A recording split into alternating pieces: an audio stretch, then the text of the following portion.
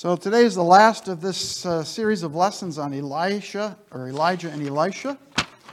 Can finish this up. And I'm going to begin in chapter 13 and pick it up in verse number 14.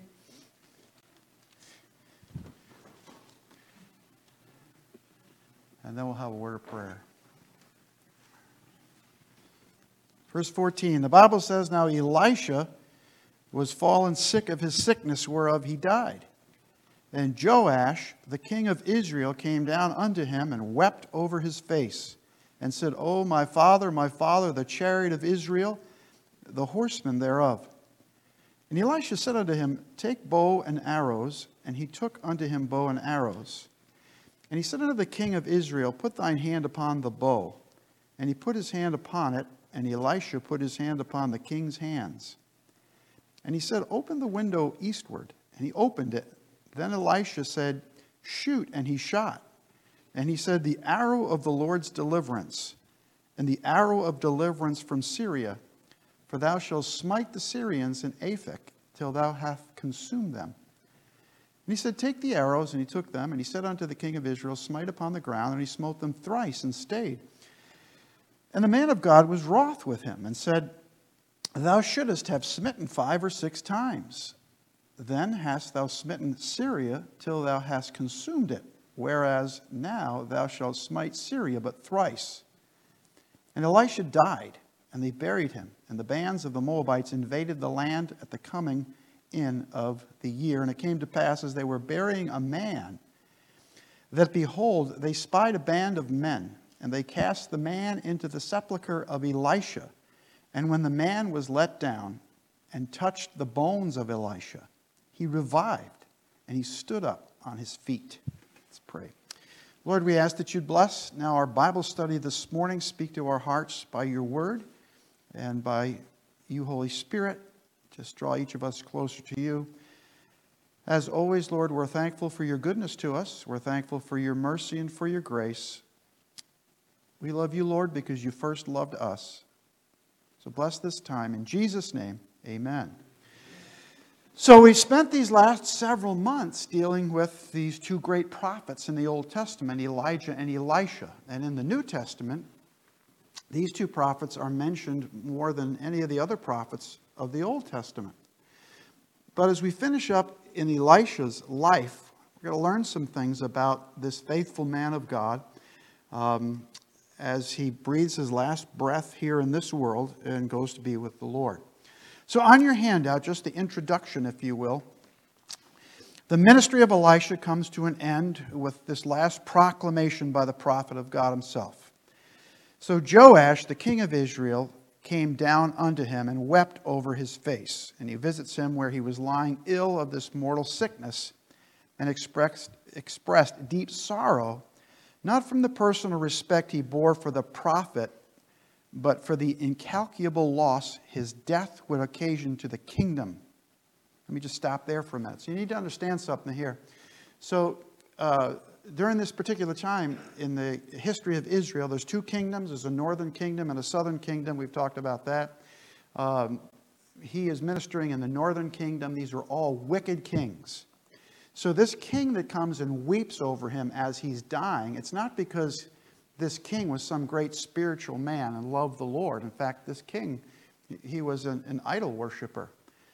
But he understood the importance of Elisha. He understood that God had blessed the nation and would bless the nation because of the man of God. As I was reading this, I like to read books about history. And I remember reading about Benjamin Franklin.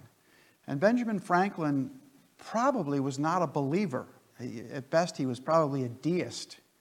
But he was good friends with George Whitefield, who was one of used of God to preach revivals at that particular time in America. But to the best of my knowledge, everything I've read about Benjamin Franklin and his personal life, he was a pretty immoral man. But he recognized, he liked to hear Whitefield preach.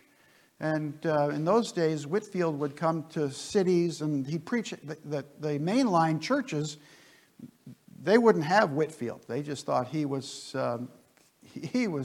too out there. But God used him to bring a great awakening to the nation.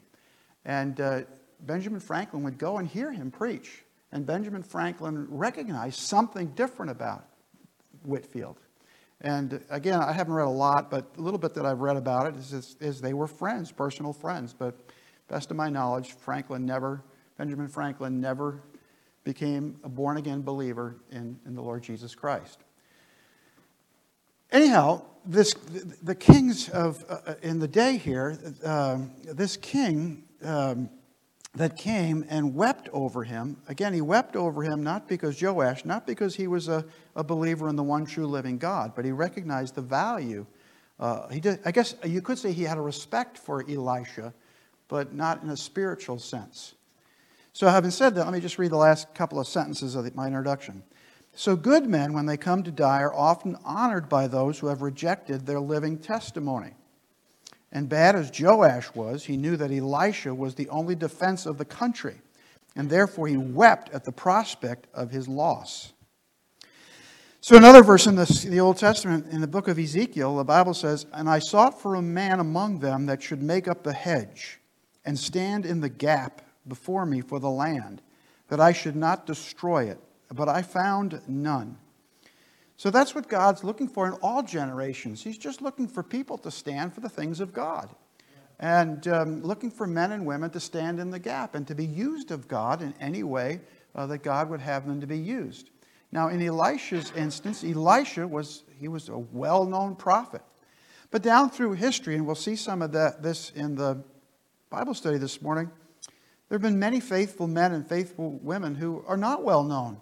They're well known to God, but they're not well known publicly, like Elisha was, or Elijah would be, or some of the great men of the past that we often mention. But they still, nonetheless, are just faithful, and not necessarily preachers or missionaries, just men and women who are faithful to the things of God, raising godly families and so on and so forth. So, but we're zeroing in this morning on this man Elisha. So we learned some things about him here. First of all, he was our first point. He was a faithful prophet. In verse 14, read it again. It says this: "Now Elisha was fallen sick of his sickness whereof he died." Well, let me just stop there too, because here's kind of a side note. So sometimes there are some people who believe that sickness is always caused, or people get sick because of sin in their lives. In fact, there's a whole charismatic movement that believes that, and that you can that there's some kind of sin, and that sin has to be dealt with, and so on and so forth. Or people should when they get sick, listen, Elisha was a man of God. He was a great man of God. And the reality is people grow old and their bodies begin to fail and you die. And that's just the nature, that's what happens in the world in which we live. Some people live longer than others. Some people, sometimes we don't understand why God does what God does and why lives are taken. When I was away, some of you that have been here for a long time, and I think probably Pastor Ethan might have mentioned this, but about the time I was called into the ministry, there was another family in the church, the Grillone family, and Fran was called into the ministry. And just a week and a half ago, unfortunately, his granddaughter was killed in a car wreck. And that was a tragic thing. And why does God allow those things? Well, I can't always give you an answer why God allows it, except for the fact that we live in a sinful world and in a fallen world. And one day there will be a world where none of that ever happens. And that'll be a great world. Amen? But Elisha here, he was a man of God. And he got sick. And he died. And that happens sometimes. Now, he was an old man by the time that he died. And you'll see that in a minute. But he was a faithful prophet. He lived long. It had been 60 years since he was called into ministry. 60 years of serving the Lord. And that ought to be our desire, that when we are called of the Lord, when we accept Jesus as our Savior, that we live a life, and at the end of our lives, we can look back and say, well, I've served the Lord all of this time. 60 years he was used. And he came, Elisha, you'll see in a few minutes too, we're reminded, he came from a wealthy family. He could have lived a life of ease, but he put his life on the line for the things of God. And he left that behind. Paul wrote to Timothy, and Paul said this, I have fought a good fight, I have finished my course, and I have kept the faith. And those are great words to live by, that we all just fight the good fight as we live here in this world. And God's got a course, God's got a path for all of us. But the important thing is, while we run this race, that we just keep the faith. Some years ago, I read this statistic. It was kind of alarming, that only 1 in 10 pastors make it to retirement. It's not that they die. They leave the ministry. 1 in 10. Oh, that's not a good statistic. And I can tell you, I know men who have left the ministry for one reason or another. And it may be because someone really wasn't called of God. But when God calls a man into ministry, he calls him into ministry for life. And you just fight the good fight, and you're used of God. But all of us have been called to do something for the Lord, just like Elisha was called. In 1 Corinthians on your handout, it says, know ye not that they which run in a race run all, but one receiveth the prize? So run, that ye may obtain. You know, we live, obviously, in New England. The famous race in New England is the Boston Marathon. And I forget how many miles a marathon is. It's 20-something miles. Anybody know? 26 miles. And so to run 26 miles, I just like, well, that's a lot of running, 26 miles.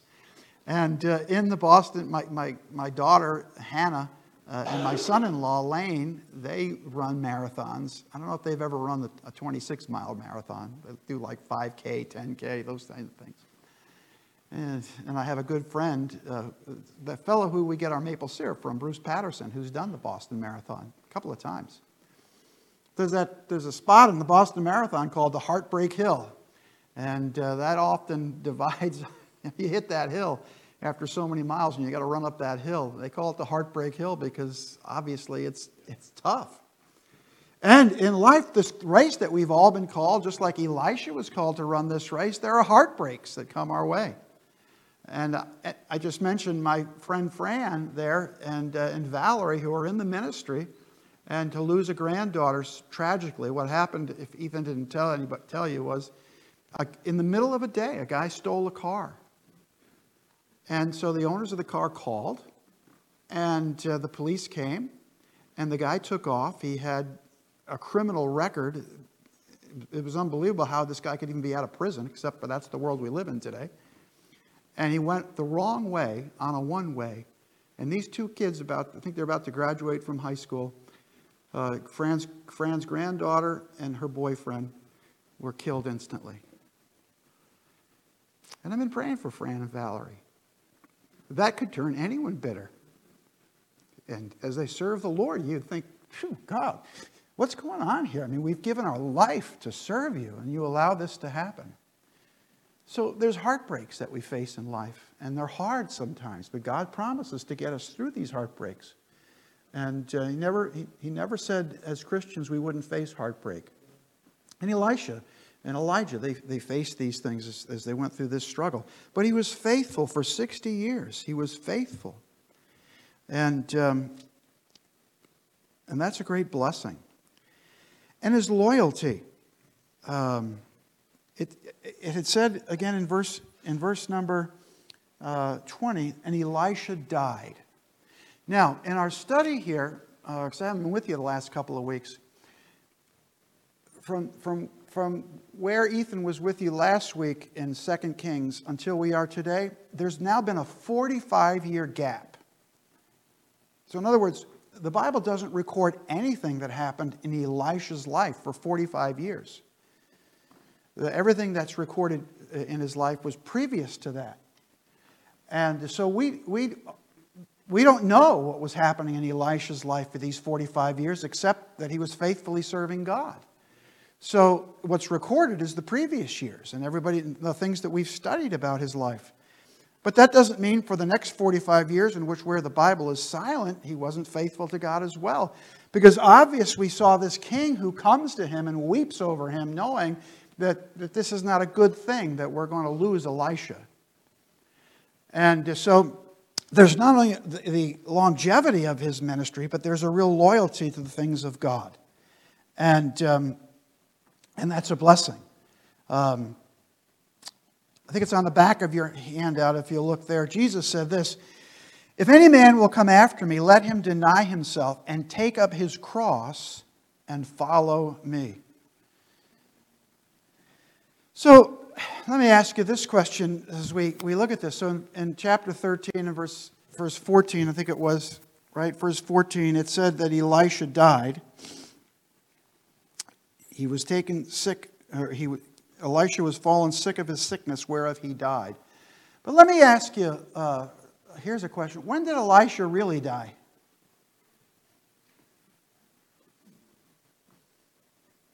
Yes?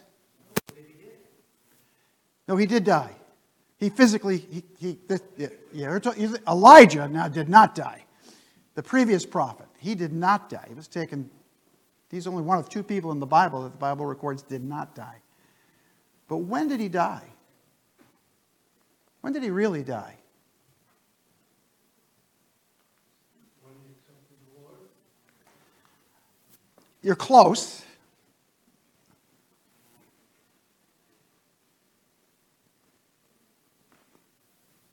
Anybody else? Well, Jim.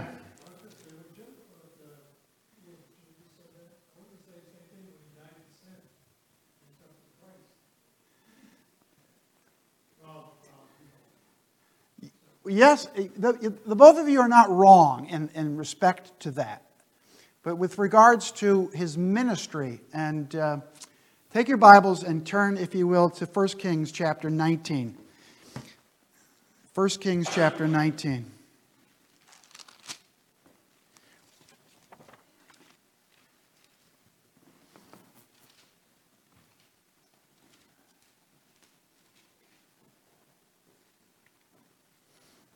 In verse 19.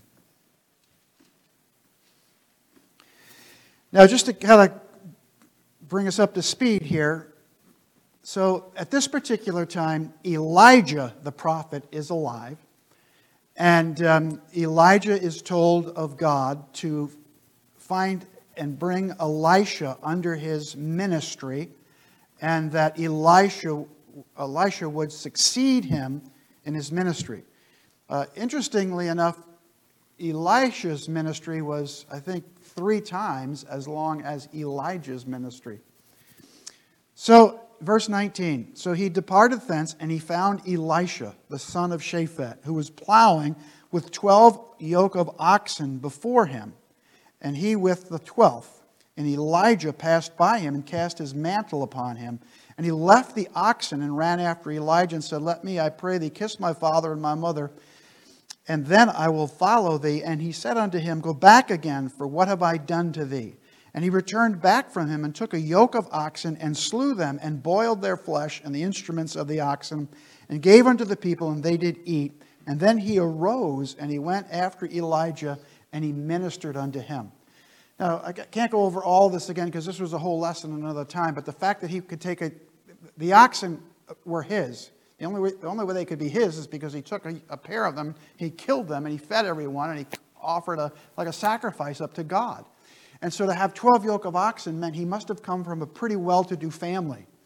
And that's why I said earlier, he could have lived a much easier life. At this particular time, you got Jezebel and Ahab. They're trying to kill Elijah. So he's not only leaving that particular comfortable lifestyle, but he's putting his life in danger at this time. So that's why it's kind of a play on words. When did he really die? To self. And as far as people, when they get saved, there is a sense that you die to self. But when God is calling you. When Jesus said, take up thy cross and follow me, that's what he's asking us to do. He's asking us to die to ourselves, to our own wants, our own desires. Missionaries who go to the mission field. One of my favorite missionary stories is of William Borden. He was a student, I think, at Yale. And he was called to go to Egypt. He felt led to go to Egypt and to minister to people who were involved with Islam. And his classmates at Yale told him, this is kind of near the beginning of the missionary movement. There's been different missionary movements in America. They said, you're crazy. You're throwing your life away. But God, he was so burdened to go. He didn't care. And he wanted to translate Scripture from English into Arabic so that Arabic-speaking people could have the languages. Well, he died. I think he was in his early 20s when he died. I'm not even sure he got to Egypt, but he died. But we're still he sold out for the things of God. Another guy, Charles D. Studd, was a cricket player, also a college guy, wealthy family.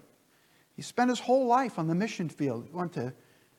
He was in India, Africa, and I think he died in China. No, I got that backwards. I think he went to China, to India, and then he died in Africa. When he came home from, I think it was India, the doctors told him, you got to stop this. You got a weak heart. You're going to die. You need to come home. He went to Africa, and I think he spent another 40 years there, and then he died just serving the Lord. So in Elisha's life, and what you and I need to learn to do as believers, we just need to die to self. God calls us to serve him. And Elisha that day back here 60 years ago from where we started this morning, 60 years ago, God called him into the ministry. And for 60 years, he served the Lord. 40 years of it pretty much in obscurity.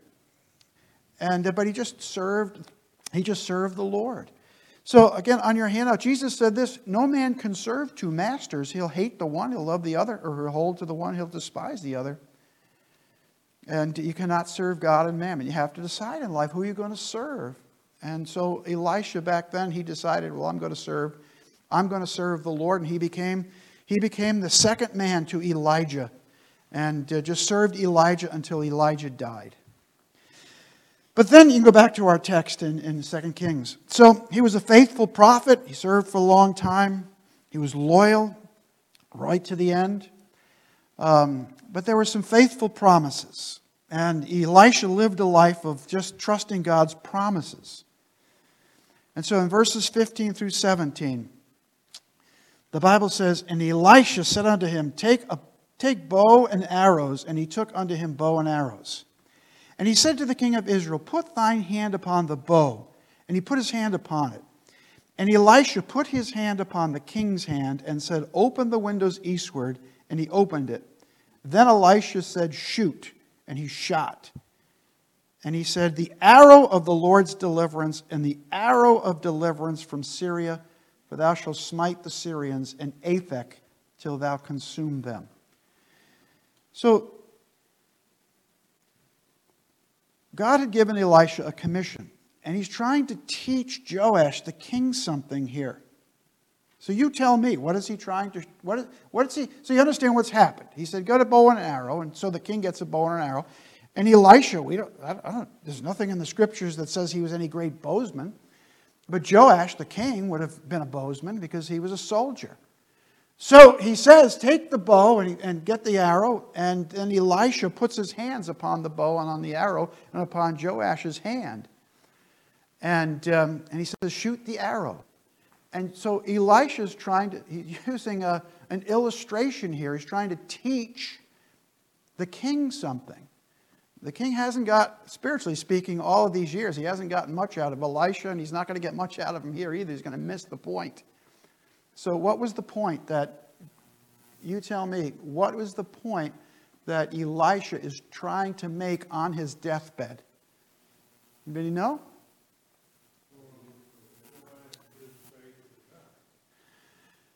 He needs to put his faith in God. That's the whole idea of the Lord's deliverance here. So somebody else was saying something. Who was that? Huh? Obedience to the things of God. Yeah, so picture that in your mind. There's Elisha. He's got enough strength. He puts his hands on the king's hand. And he says, go ahead, pull the bow back. He pulls the bow back and let the arrow fly. And at the end of verse 17, the arrow of the Lord's deliverance. The arrow of deliverance from Syria. Syria was their mortal enemy. They were always battling Syria. But there's promises that God gives us. Like, for instance, one of the great promises when you accept Jesus as your Savior is, Jesus said, I promise never to leave you nor to forsake you. So take my friends, the Grillons. They're going through a tough time. And their daughter, Katie, is going through a tough time. She lost her daughter. But God's promised never to leave us nor to forsake us. And while we go through the heartache and the sorrow of what this world brings, God's promised to help us get through each and every sorrow, each and every difficulty. These are the promises of God. God had placed a commission on Elijah's life. Again, look on your handout. Elijah said to Elisha, so this goes back in time when Elijah's still alive. And so Elijah says to Elisha, well, before I leave you, Elisha, what shall I do for you before I'm taken away? And Elisha said, I pray thee, let a double portion of thy spirit be upon me. He says, I want to match your ministry, but twice as much.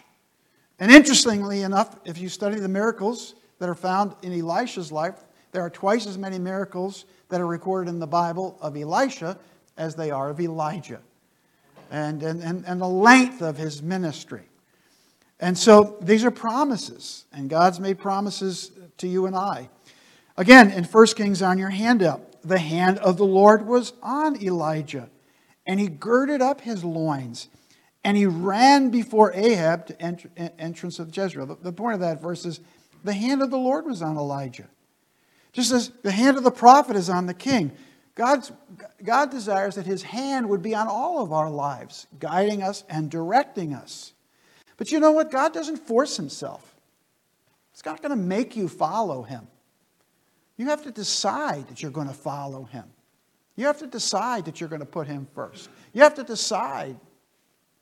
Because God's not going to, you're not a robot. God's not going to just pre-program you to do your thing. To do his thing. God gave us free will to make choices and decisions.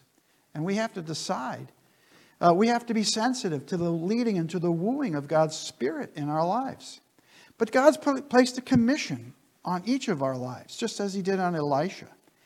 And then we can have confidence in God. Now, let me ask you this. Let's read verses 18 and 19 again. So the king, it says, he takes the arrow, and he took them, and he said unto the king of Israel, smite upon the ground. And so the king there, he takes these arrows and he smites 3 times and he stops. And the man of God was wroth with him. Elisha is upset with him. Why do you think Elisha is upset?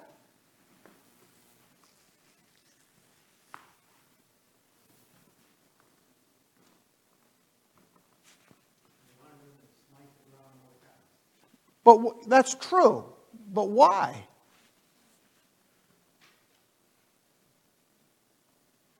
Why would you think? Did he know why? To who know why? Did Joash know why he wanted to distribute the ground? He's just following what the king said. Or, excuse me, what the prophet Elisha said to do. He didn't say stop. There seems to be like a lack of enthusiasm here with the king. Almost as if the king, he does what he's told to do. All right, let's go back to what happened with, you remember Naaman? He was the Syrian general. And he came and he had leprosy. And when he was told to go into the Jordan River, and he was told to dip himself 7 times in the Jordan River, what was Naaman's reaction to that? Syria. I go home, there's cleaner, better rivers than this. So the king here is told to take these arrows and to strike them on the ground. And so he kind of, in my mind, it's kind of like, all right, this is what he wants me to do. In other words, he doesn't seem to have, he understands the importance of Elisha, but he doesn't really put a lot of confidence always in what Elijah has to say. And he certainly didn't do it spiritually because he's not a godly man. So he takes the arrows and he kind of, like probably in my mind, he taps them on the ground 3 times. And Elisha had just told him, listen, you're worried when I'm gone, what's going to happen when the Syrians come in? And you've recognized that I have, because of my prayer to God, the nation's been delivered time and time again. And I'm trying to show you that even after I'm gone, that God will deliver you from the Syrians. And so he says, take the arrows and smite the ground. And so in verse 19, he says, you should have smitten the ground 5 or 6 times. The Syrians keep coming back over again and over again and over again. Now he says, all right, God will give you victory over the Syrians 3 times. So here's the point of this. First of all, our confidence in the things of God.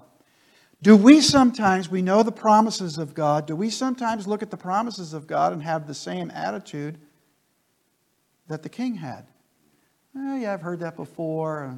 How about in our prayer life? When we go and we pray and we bring our requests before the Lord, do we have confidence that God's going to hear them and answer them? Do we have that confidence? Do we put that confidence to the test? Quote here by Charles Haddon Spurgeon. Spurgeon said this, unbelief, with regards to this text, it robbed Israel of great victories. If our faith can shoot many arrows by asking great things of God, expecting great things from God, and attempting great things for God, we shall see mighty marvels. But want of faith stints the blessing. We win but thrice when we might go forth conquering and to conquer. In other words, when there's little faith, that's often a result of we're just lacking confidence, or we're not putting what God says into practice. Do you want to say something? Yeah, the word I'm thinking of is the enthusiasm. Like our own enthusiasm in our own faith. Right. The king here has a lack of it. Right. So, in our personal walk with the Lord, it's easy to do the easy things for Jesus. It's when he asks us to do the more difficult things. When he asks us to place our faith in him, for instance, where our finances are. Oh, that's a little bit more difficult. Or he asks us to put our faith in him when it comes to sharing our faith with those that are around us. Well, that's the more difficult part of it. Do we have confidence in the promises of God? And so this king didn't have confidence. And then as we finish up, because we're out of time, verses 20 and 21, it says this, and Elisha dies. So Elisha dies. And they buried him. And so now the Moabites invade the land, not the Syrians. But here's an interesting thing that happens in verse 21. It came to pass as they were burying a man, that behold, they spied a band of men, and they cast the man into the sepulchre of Elisha. So I'm not exactly sure. There's where they're burying Elisha, and there's a man who dies, and for some reason they see this other band of men, and so they want to take this body of this man, and they wanted to dispose of it, so they put it down to where Elijah is laying. And this is a great miracle in the Bible. Even Elisha, the dead bones of Elisha are filled with the presence of God. And this man comes back to life. That must have been quite a sight, amen? But as I read this, so we read and we've studied the testimony of Elijah and Elisha all of these weeks. And obviously each of them had a living testimony while they were alive. So on your handout there, Philippians 1:20, Paul would say this, according to my earnest expectation and my hope, that in nothing I shall be ashamed, but that with all boldness as always, so now also Christ shall be magnified in my body, whether in life or death. So here's a reality. Unless Jesus returns in our lifetime, we're all going to die. That's not a pleasant thought, is it? But we're all going to die someday. So for me personally, as I watch my grandchildren, the little ones now, Gideon's a teenager, for me personally, one of the great motivating factors in my life as their grandfather is that I run my race right to the very end. I would hate for my grandchildren at some point to say to their parents, "What happened to Grandpa? You know, he served the Lord all of those years, and then something happened. Why did he stop serving the Lord?"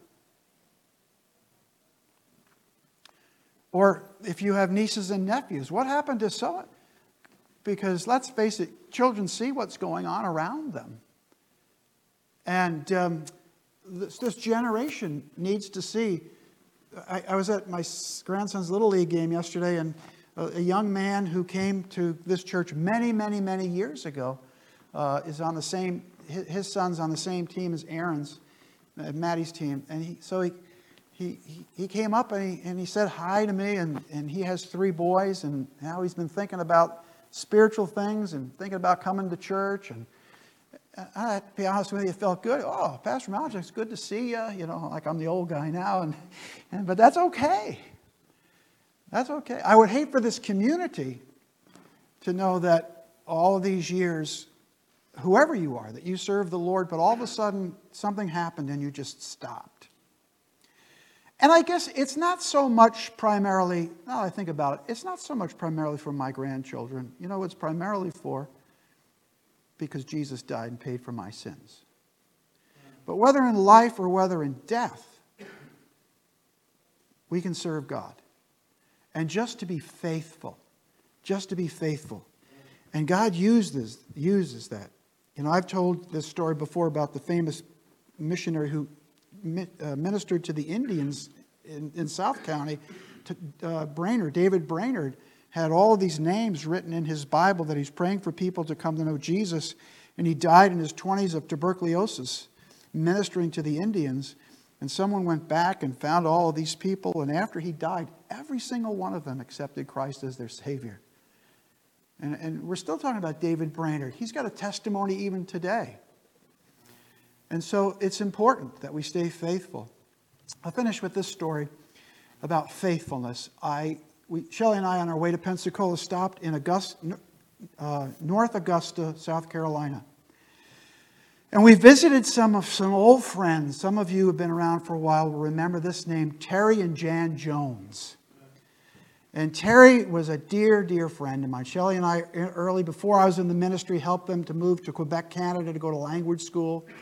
And went to Quebec with them, got them settled in there, and helped them out financially at that particular time. And over the years, we became friends. They served the Lord as missionaries in the Ivory Coast, started churches there.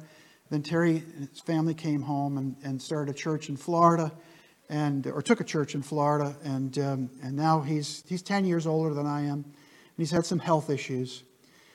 But they had 3 children, Brian, Christina, and Jonathan. And Christina has always faithfully served the Lord. Jonathan and Brian, not so. And but they told this really neat story. Jonathan now, he lives with them now. Jonathan is traveling. He's out of the military. He's traveling out in the Midwest somewhere in his truck. He now owns like 3 or 4 businesses. But he started in the trucking business. And he's listening to the radio. I don't even know if people listen to the radio any longer. And he hears a gospel preacher come on. And here he is. All his life he's heard the gospel. His parents are missionaries, faithfully serving. Sisters, faithfully serving. And there he's driving across the country, and he hears this gospel preacher on the radio. And the Holy Spirit gets a hold of his heart. And right then and there, he commits his life to Christ. I'm thinking, the radio. It's 2023, the radio. And I never listen to the radio except every now and then to listen to NPR, only to find out what these people are thinking. But I tell you that because his mom and his dad, they were faithful. Just stay faithful. You never know how God's going to work. Just stay faithful. And now they're praying for their other son, Brian, as well, and to give his life to Christ. So you don't know. We have a living testimony, but the reality is, as we finish up, one day, just like we're all going to go the way of Elisha. So what about the next generation?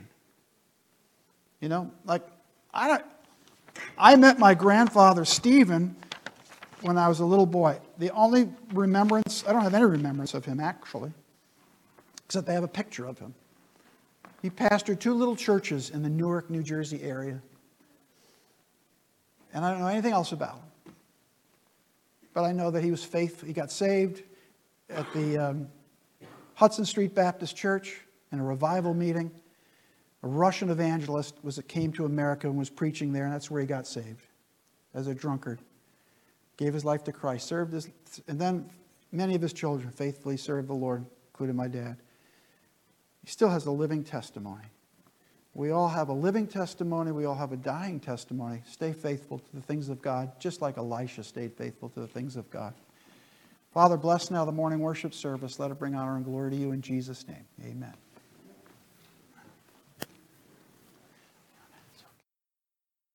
We are so glad that you've taken the time to join us today. If you've been blessed by the message, or if you have placed your faith in Jesus today, we want to hear from you. Maybe you still have questions about what it means to have a personal relationship with Jesus. Please let us know, and we would love to answer those questions from the Bible. We would also be happy to provide you with the Bible and other free Christian resources to help you grow in your faith. You can email us at info@mountgreylockbaptist.com or send us a message on Facebook. You could also call us at 413-662-2107. We would love to hear from you, and our desire is to be a blessing to you in any way that we can. God bless.